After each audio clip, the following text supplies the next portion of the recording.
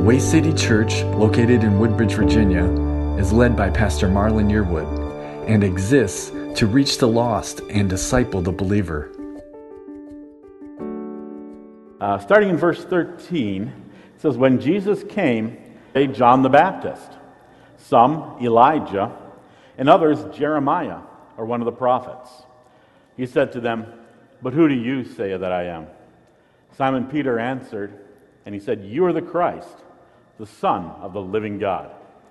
Jesus answered and said to him, 'Blessed are you, Simon Bar-Jonah, for flesh and blood has not revealed this to you, Peter.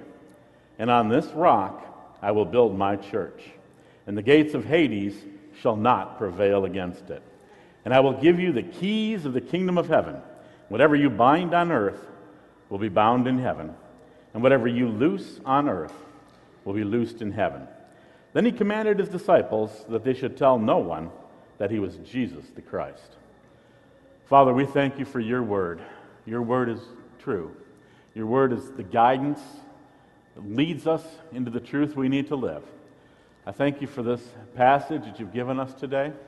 I thank you for the message that comes our way as we study these words. Lord, the scriptures say it so much better than I say, might be of benefit to those who are listening, not because of me, but because they are your words. They're your guidance, your encouragement, your thoughts coming to us, Lord, that guide us and encourage us as we walk this daily path. Help us, Lord, to understand what you have for us here. Help us to live it out in our lives and be different as this message impacts us today. Point 1, point 2, point 3. I'm just going to talk to you about this a little bit, and I'm going to share with you the things that impact me when I read this passage. And then the first, the central point of this passage, Jesus says, "Upon this I will build my," grabs my attention. That grabs my insight, and I'm thinking, what does Jesus mean? Yeah, that's it. Couldn't get through. So we cut them all down, we reupholstered them, put them together, and put them in there. That church took a lot of work, took a lot of effort. And we were very thankful that God allowed us to do that. Church, that isn't my church. Because a church isn't made up of wood and stone and siding and shingles. The church isn't a building. And when Jesus says, "I will build my church," he wasn't talking about picking up a hammer and nailing together a couple of pieces of wood. I want you to understand this. This is not the meaning of the word church. That's a great picture, it's a great idea, but it's not what the scriptures concentrate on what it means when Jesus says, "I will build my church." And he does this by giving us a very specific term. The Greek term that Jesus used here when he says, "I will build my ecclesia." And I know we don't want to spend a lot of time on the Greek, but this ecclesia is a very interesting word. It's made up of two simple Greek words. Ek means out, a very simple preposition, and the word kaleo, which is to call. So what he's saying is, these are my called out ones. When Jesus says, "I will build my church," he says, I will build a group of individuals who are called out for me. And this word ecclesia isn't new to Jesus. It had been around for hundreds of years in the Greek language. One of the most famous ecclesias that ever existed is in the town of Athens. It was the ecclesia, the called out assembly, who led that city. The representatives who were elected by the people came together and formed the ecclesia. And that ecclesia led the town. Even in our Bible, ecclesia shows up 118 times. Many times it's translated church, but there are a few times when it's translated differently. One of them stands out in the book of Ephesus, in Ephesians. In Ephesus, when Paul was dealing with the silversmiths, remember that? And there was this big problem that came up. It says, "Now when they heard this, they were full of wrath. They cried out, 'Great is Diana of the Ephesians.' And the whole city was filled with confusion. They rushed into the theater with one accord, having seized Gaius and Aristarchus, Macedonians, Paul's traveling companions. And when Paul wanted to go into the people, the disciples would not allow him.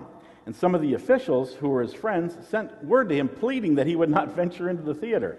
Some therefore cried one thing, some cried another, and the ecclesia was confused. Some of them did not know why they had come together. So this term, ecclesia, we need to change our thinking about it. You see, if we don't properly identify a word, we're not properly going to use it. So when we see the Scriptures talking about church, we have to get away from this idea of buildings. And it's so easy to fall into. I mean, we're talking about church planters. We talk about church building. We talk about restoration of churches, revival in our churches. The problem is, when we do that, we're not using the biblical meaning, this ecclesia, this idea of the called out ones. If it doesn't mean wood and stone, we need to go back into the passage and understand what he's really calling us out from and what he's calling us to. So let's take a look at this. Let's define our term properly, and let's make sure we understand what Jesus means when he says, I'm building my ecclesia, my body of believers. So Jesus came, it says, into the region of Caesarea Philippi. And he asked his disciples, it says, who do people say that I am? Who do people say that I, the Son of Man, am? Now that term, Son of Man, was one that Jesus really liked to use for himself. He typically used this term to apply to himself over and over. It's out of the Old Testament. It's a great term. It means the mortal one, which is kind of unusual unless you really understand who Jesus was and what he was doing. He calls himself the Son of Man to identify himself here. And when he does, he says, now, what do people say? Who do people say that I am? This is called a softball question. This is an easy one. Because you really can't get this question wrong. As long as somebody said it sometime, it's okay to give that answer. And so the disciples are easily answering him, and they give him a couple of interesting answers. The first thing they say is, well, some say you were John the Baptist. Herod was a big proponent of this. He figured, okay, I killed John, and he's come back as this Jesus. Now, how many people think that's the right answer? Good. It's not. It doesn't even make a whole lot of sense when you think about it, because John and Jesus were cousins. They knew each other. They'd been in the same area. How can John come back as a guy who's already there? It doesn't make sense. But it's what Herod was saying. It's what some others were saying, and they were wrong. Also said, well, maybe he's Elijah. You remember the story about Elijah, right? He was taken up from that whirlwind. He was a great prophet, a powerful man, a great man of God. And he was taken up in that whirlwind. Maybe he's come back down, and maybe he's leading the people now. Well, that was wrong too. Or maybe he's Jeremiah, the weeping prophet, that prophet who had only 2 converts in all of his many, many years of ministry. Because people would reject a lot of times what Jesus was saying. So maybe they thought maybe it's Jeremiah. Or maybe it's just some other prophet. These are all great answers. They're wonderful answers because they show that people have been listening to what's happening, and they also show that people don't really understand who Jesus is. I want to stop for a minute and ask you the question. If Jesus asked you today, who do people say that I am? Would we give the same answers, or we have a couple others? We got a couple others, don't we? People will say, oh, Jesus, he was a rabble-rouser. He was a troublemaker. He was the one who stirred everybody up and got them off the status quo. Well, that's what some people believe. Others believe, oh, Jesus, he was gentle, meek, and mild. And that's what they believe. Others believe Jesus was kind of mean and wild. and they say, oh, he was a troublemaker. He was always looking to cause a fight. Some who call themselves theologians will say that we don't really know who the real Jesus is because the Scriptures have twisted and contorted him so out of focus that he wouldn't even recognize himself if he read the Scriptures today. They want to get back past the Scriptures to the real Jesus. Well, they're doing it all the wrong way because the only way we know about Jesus is through the Scriptures. The truth of the Scriptures is what guides us to the truth of Jesus. People get this question wrong all the time. There's some Hindus walking around here who say, well, Jesus, he's just one of the other many, many gods. There's some out here who say, well, Jesus, he was a great prophet. He was a wonderful speaker of God, but he wasn't the Son of God. He wasn't God incarnate. He was just another great man who tried to teach us truth. It's an easy question to answer because people get this wrong. And Jesus knew this. I don't think he did this haphazardly. He had a plan when he asked that question. The first question was an easy one. Who do people say that I am? And his disciples got it right when they told about all the ways that people got it wrong. And I can imagine, because I try to imagine in my mind how this stuff plays out, I can imagine at this point they were just kind of sitting on a hillside. They were done with the work of the day, and Jesus was teaching them in a more relaxed atmosphere, and they might have had a good chuckle about this. They might have talked about all the different ways that people got Jesus wrong. But then he says, who do you say that I am? And we move from a softball question to one that puts a real challenge on you. Because now the answer comes from you. And if you get the answer wrong, there's a lot more at stake than if people gotten the answer wrong. If you take a chance and you give an answer and you're wrong, then you don't understand. See, who do people say that I am? That's one thing. Who do you say that I am? That's more important. What's really most important is, who am I? What is the truth? Do you, my disciples, who have walked with me these years, who have spent this time listening to me, do you know who I am? And I can imagine that this question caused them a little bit of uncomfortableness. They might have looked at each other, they might have said, I'm not going to try that one, how about you? But it's Peter, and I love Peter. Peter takes a lot of grief, and sometimes rightfully so. I mean, he's bold, he's impudent, he's always running around doing stuff. He's the one that jumps out of the boat when they're almost ashore and gets there that way instead of staying in the boat. He's the one that picks up that sword and cuts a guy's ear off. Have you ever thought how strange that is? But at least Peter tries. You got to give him that. You got to give him that. Peter tries. So Peter says, you know what? I'm going to give you an answer. You are the Christ, the Son of the living God. Great answer. Great answer. Peter gets it wrong so many times, but this time, Peter gets it right. And Jesus turns to him and says, you're blessed. Blessed are you, Simon Bar-Jonah. Uses his real name for a minute, because Peter was the name that Jesus gave him. But he says, Simon, son of Jonah, you're blessed. Because flesh and blood has not revealed this to you. It is my Father in heaven. And I'm telling you, you're Peter, which means little stone, little rock. And upon this rock, I'm going to build my church.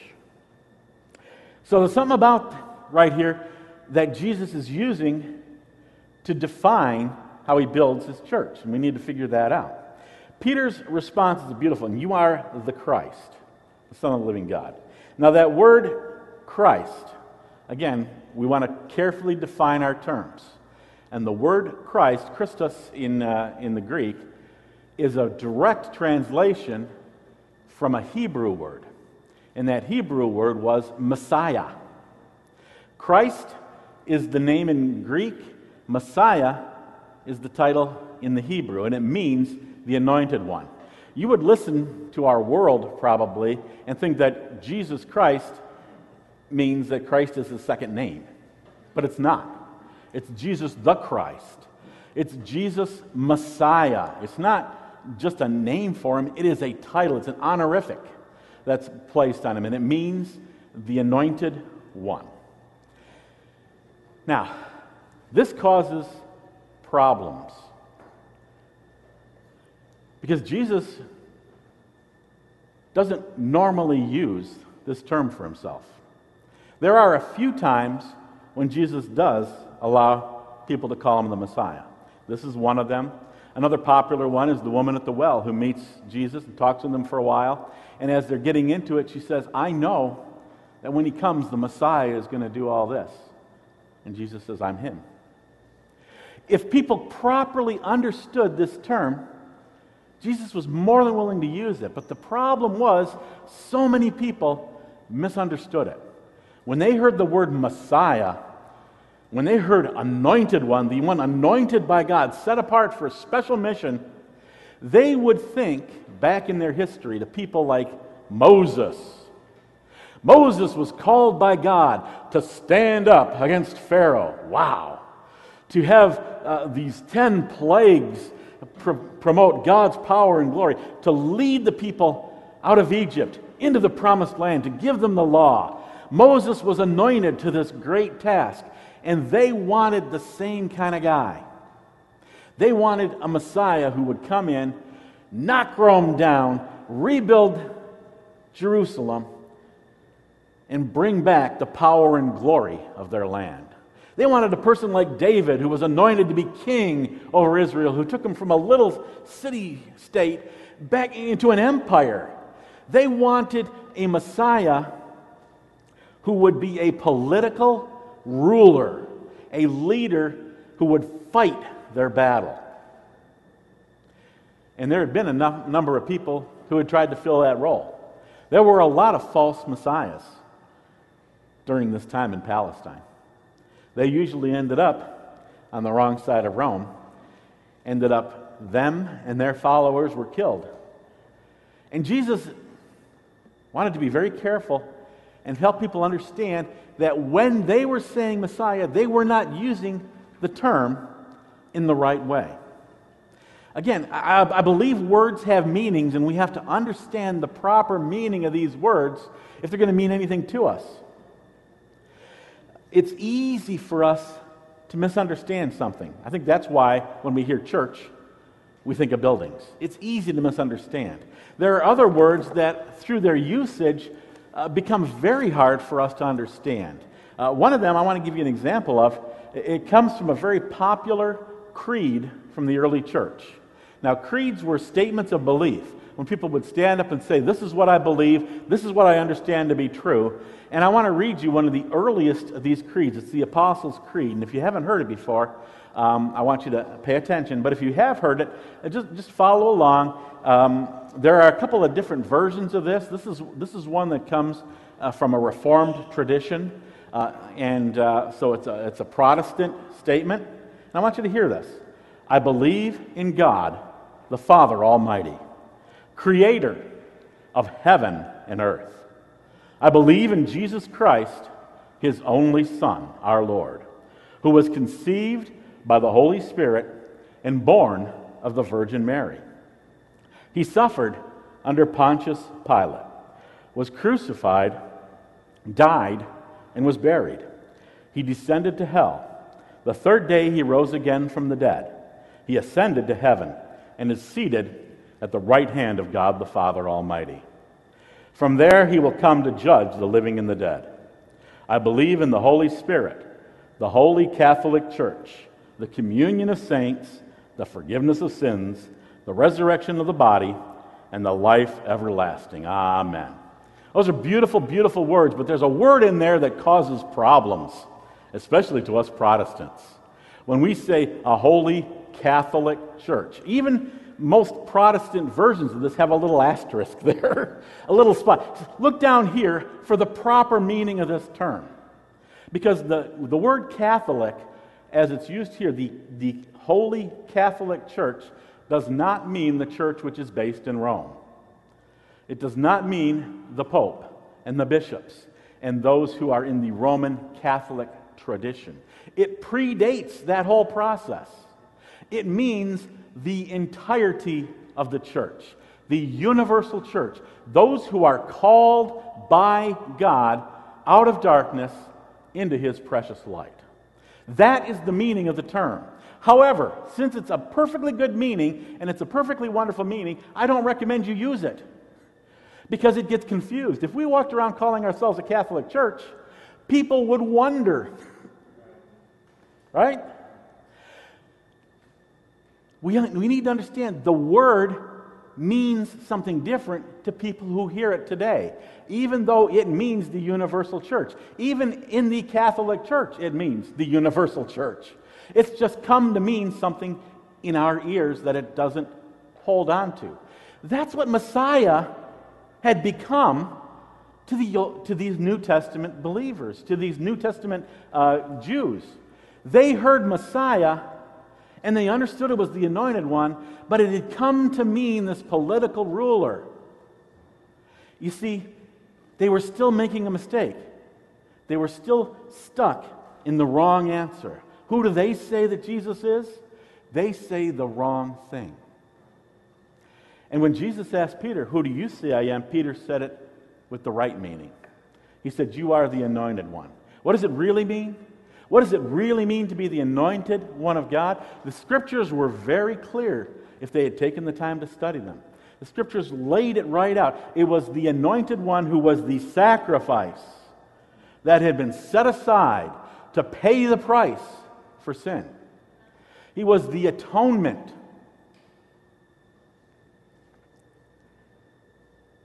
And Jesus says, "Peter, you didn't get that by listening to the priests. You didn't get that by listening to your parents or the community. What happened was God put it on your heart. The truth of who Jesus is was revealed to Peter, and Jesus says, 'You're right. I am the Messiah. I am the Son of the living God.'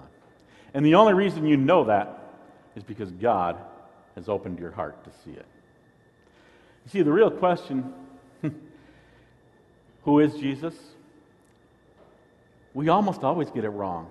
In fact, we always get it wrong on our own.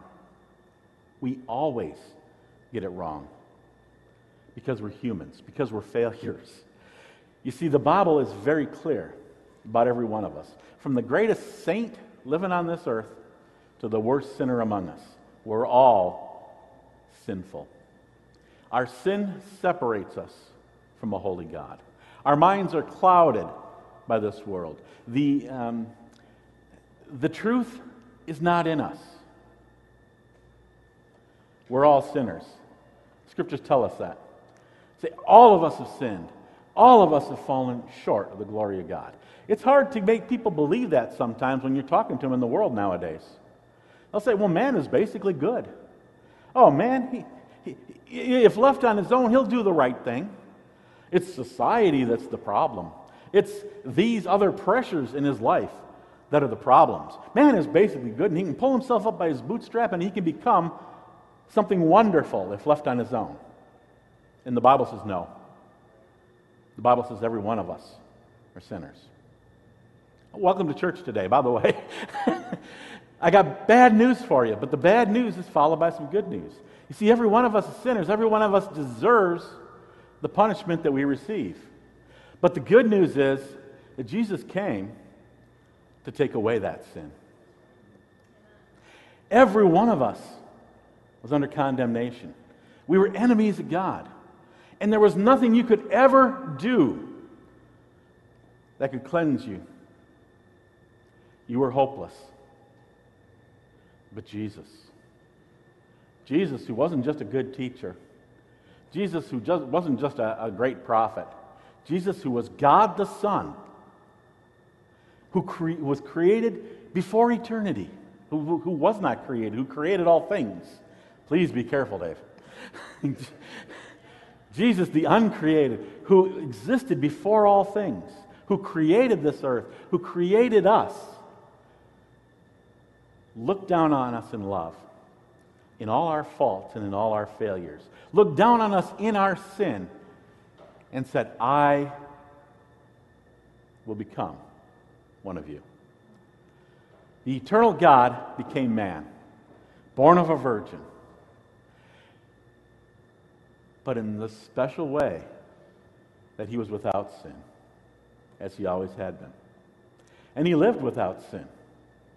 And the Bible tells us the wages of sin is death. You and I get to pay that price. Hell was not created for man. Hell was created for the devil and his angels. But when he tricked Adam and he tricked Eve and they sinned, we earned it. It became our payment. The wages of sin is death. And Jesus saw that and he says, I'm going to come down, I'm going to live a perfect life. Not just to prove to us that it can be done. Because he did so much more than that. He lived that perfect life and then he took upon himself my sin. He took upon himself your sin. The one who knew no sin became sin for us, that we might receive the righteousness of God. He took that sin upon himself and he died in our place. He paid the price that we might receive forgiveness. He rose again and he's coming back for us someday. This is what the Messiah truly is.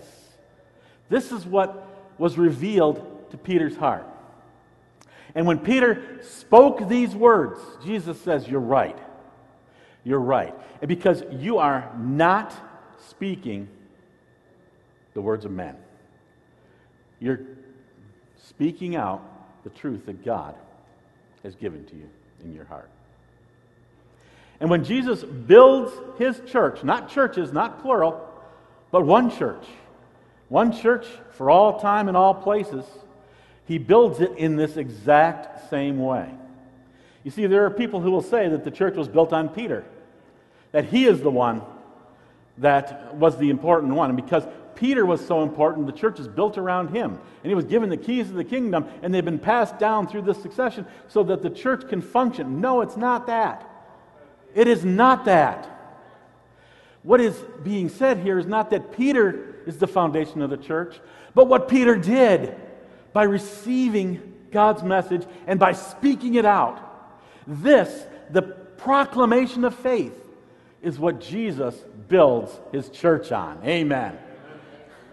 Amen. You see, this is what the difference is. This is how salvation comes. Not because you're so intelligent, not because you read the scriptures and understand them right, not because you pray so hard, not because you've done so many good deeds, but because God, in his mercy, reaches down to you, a sinner, and gives you the truth of who Jesus is. Every person who goes to heaven will not have walked down a Southern Baptist aisle. Every person who goes to heaven will not have prayed the sinner's prayer. But every person who goes to heaven will have believed the truth about Jesus. And every person who goes to hell will not. This is how Jesus builds his church. So I have to ask you today, what do you believe about Jesus? Who is he? Who is he to you? Is he a good teacher that it's worth studying? Is he the leader of a group of millions of people? Or is he the Messiah, the Anointed One? Is he the atoning sacrifice which is paid on your behalf? Is he your Savior? And like I said, it's not whether you walk a pew. It's not whether you say a prayer. It's whether God has revealed this truth to your heart. And if you've never realized that, and if you're coming to see that right now, it's something real easy I want you to do. I just want you, in your own words, pray something like this. Lord Jesus, I believe you are who you say you are. Jesus, you were perfect. I'm not. Jesus, you lived a sinless life. I didn't. Jesus, you died for my sin. And I accept that payment on my behalf. I want to be yours, Lord. And that's what it takes. That's what it takes to be in his church. But friends, A lot of you have probably prayed that prayer in the past. And there's a message for us here too. Because what Jesus calls us to do is to live this out in our lives. The first step that you're supposed to do, once you come to know the Lord as your personal Savior, is to be baptized. That's not my words. That's the Scripture. And the reason it's there is very important. You see, your baptism isn't about getting wet. Your baptism isn't about listening to your pastor and doing what he says. Your baptism is about publicly making a confession of your faith. Because the Scripture, again, is very clear. It says, with the heart man believes, and with the mouth he confesses. And what you're supposed to do when you're baptized, there are different ways to be baptized. Not everybody gets to be dunked into a baptistry. But everybody who is properly baptized gets to give their testimony. That was the hardest part for some of the people that I was baptizing in my church. They said, yeah, I want to get up there. I'm happy to get down under the water, and I'm happy to shake hands with everybody. But why do I have to tell them what about my salvation? I said, because you need to make that public confession. What you're doing as you go down into the water, identifying with Christ and His death, and being raised to newness of life, is you are publicly stating before people that you believe. That's what Peter did. That's what you need to do. It's that first step. Next step, of course, for believers is to get in with the council. We're the ones called out of darkness into His blessed light. Then we need. It can happen in a synagogue. It can happen in a sanctuary. It can happen in a brewery.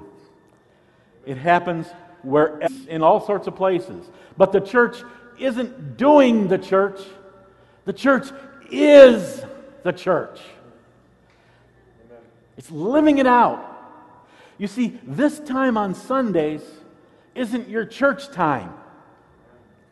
This is your time with your congregation. This should be the easiest time to be a Christian because everybody else around you is a Christian too. Because we're all coming together and we're praising the Lord and we're singing His songs and we're listening to His Word, and it's a great refreshment and renewal. That's why it's important to us. That's why Wednesday nights are important. That's why the men's meetings are important.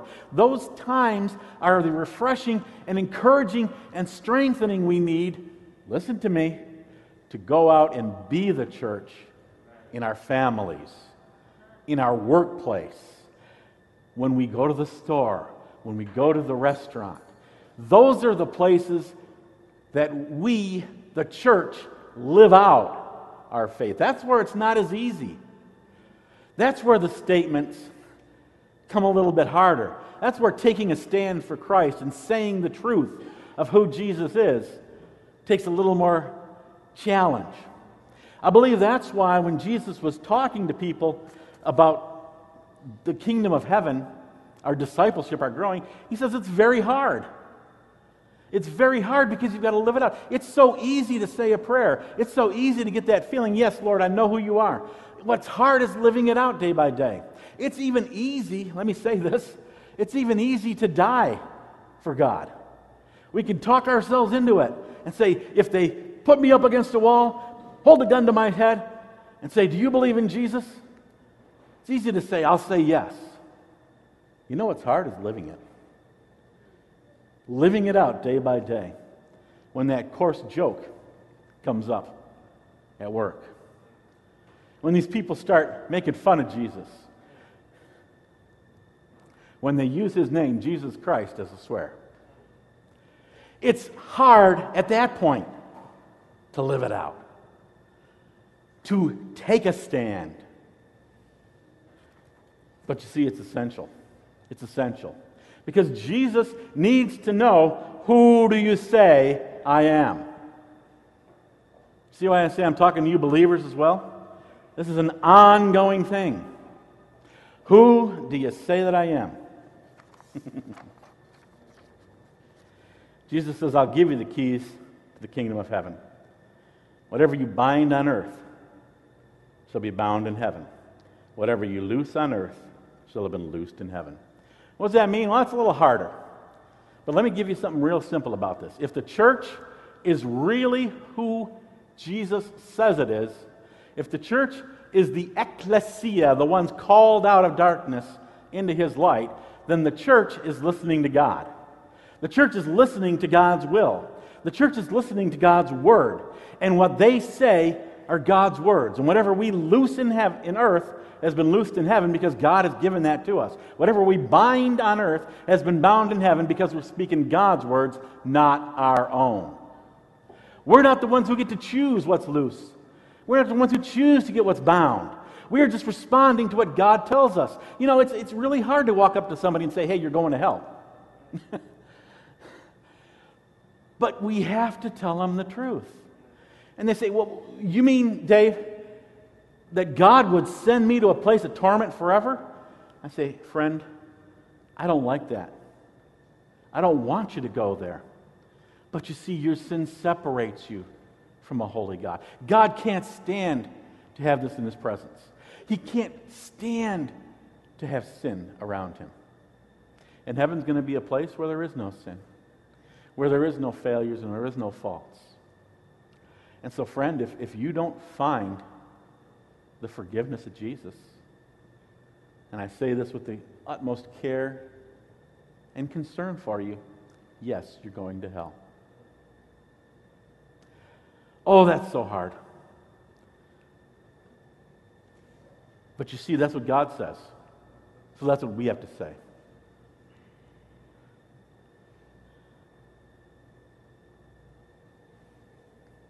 He commanded His disciples that they should tell no one that He was Jesus the Christ.